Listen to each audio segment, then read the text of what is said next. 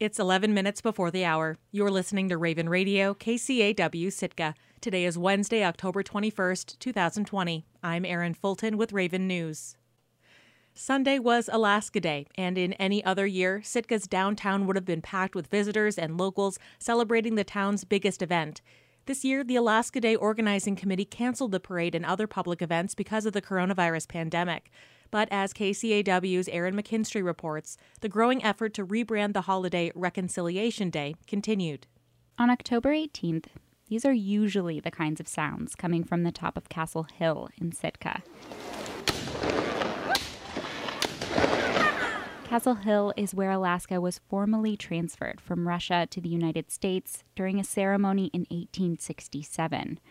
A focal point of Sitka's Alaska Day celebrations is a reenactment of that transfer. But with events canceled this year, a different sort of ceremony took its place.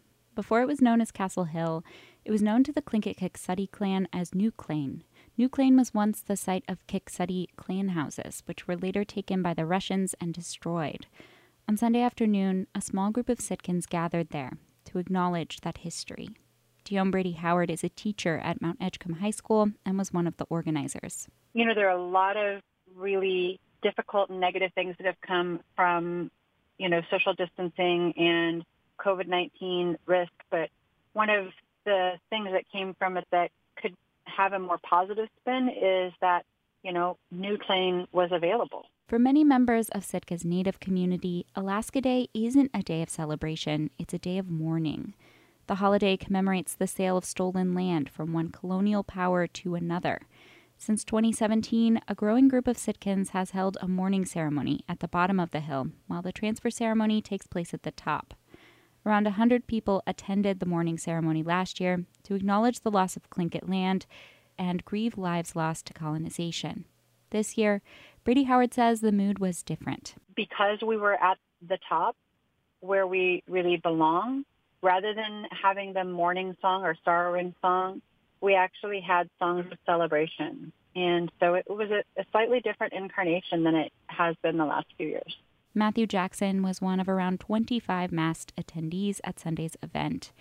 He says he attended because he feels it's important that non-Native people like him publicly acknowledge the past injustices and trauma caused by colonization. I think settlers acknowledging that and owning up to it is a really important step towards healing some of the divisions in our state, healing, some of those wounds that have been caused by colonization of Alaska.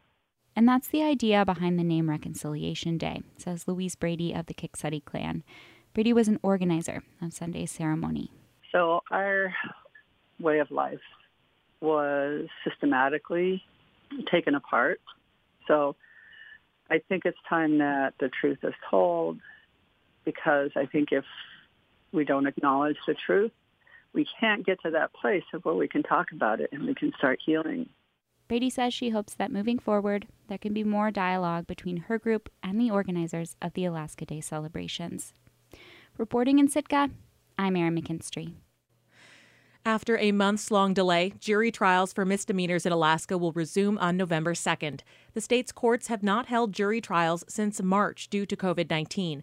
While some hearings have been conducted over the phone and via video conference, hundreds more have been backed up. Joel Bulger is the Chief Justice of the Alaska Supreme Court. He says safety is a top priority for the return of jury trials. For any types of trials, masks will be required in the courtroom. We have plexiglass shields in front of the places where people are generally talking.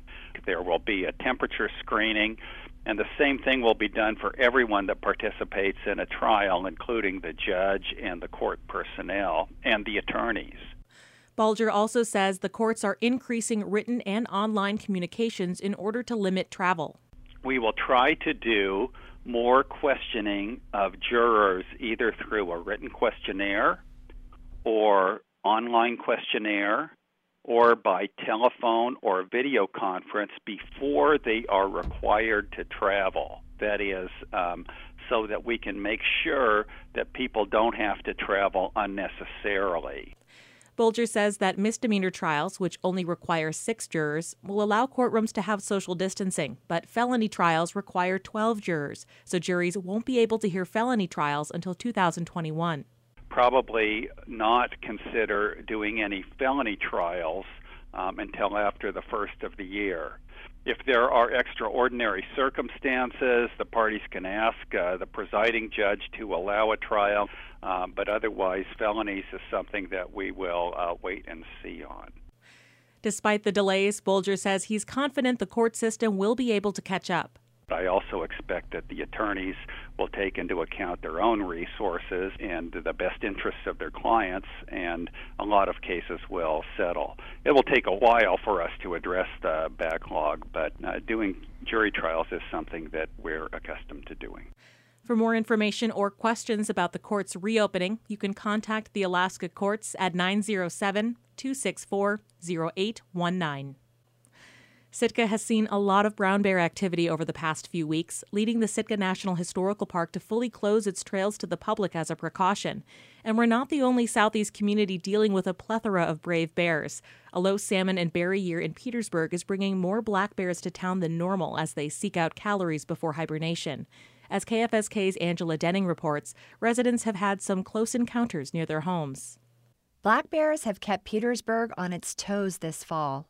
Alaska wildlife troopers are investigating multiple incidents of residents shooting bears in town. The state's area management biologist has relocated 4 bears from in town to the southern end of Mitkof Island.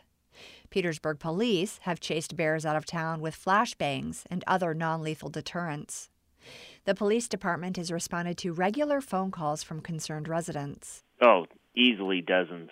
James Kerr is the police chief. Since I've been in Petersburg, this is the most bear incidences we've had. Meanwhile, for residents, it gets personal.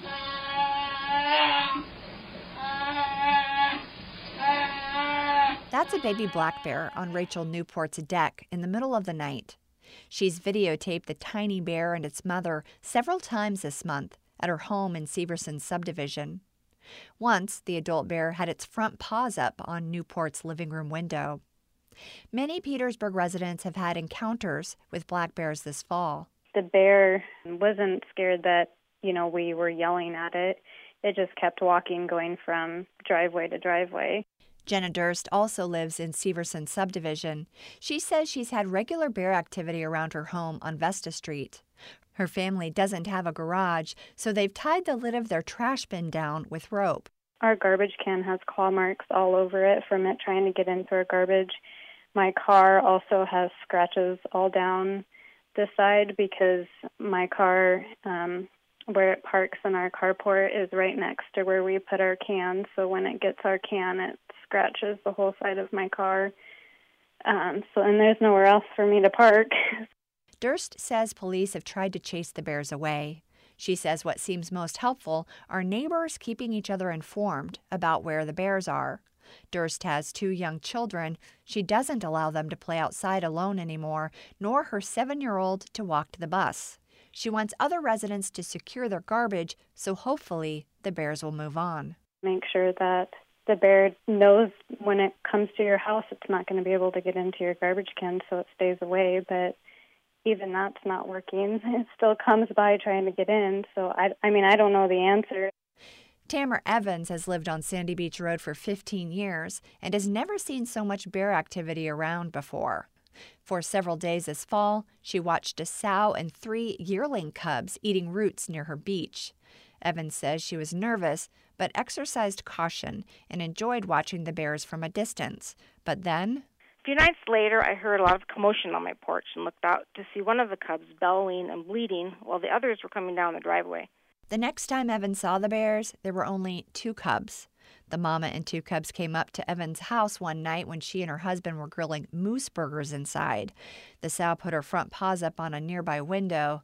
Then the mother bear ripped siding off the house near the vent from the stove. Evans turned off the vent, and eventually the bears went away. Soon after, Evans no longer saw the cubs. She remembers getting a call from her neighbor who saw the sow near the beach. And she looked like she was burying something in the grass.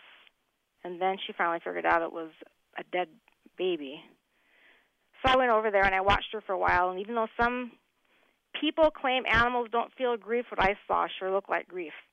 All of the cubs are believed to have been shot by residents. Evans says local authorities took the buried cub away, too. Evans says she understands that it's not safe to have a sow and cubs in a neighborhood. She just wishes everyone would keep their garbage stowed so the bears would move on. She says her neighbors were careful, but it's not easy for people without garages. She'd like the borough to come up with creative solutions, like offering free garbage drop-off at the dump when bears are around, or bear-proof trash bins. Police Chief Kerr says the number of bear calls seems to be slowing down a bit.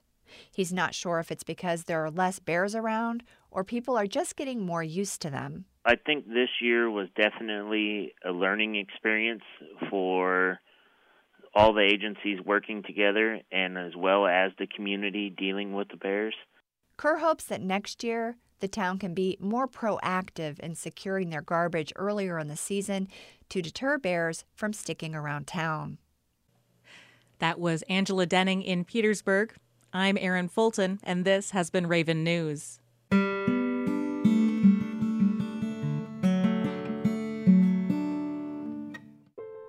This is Morning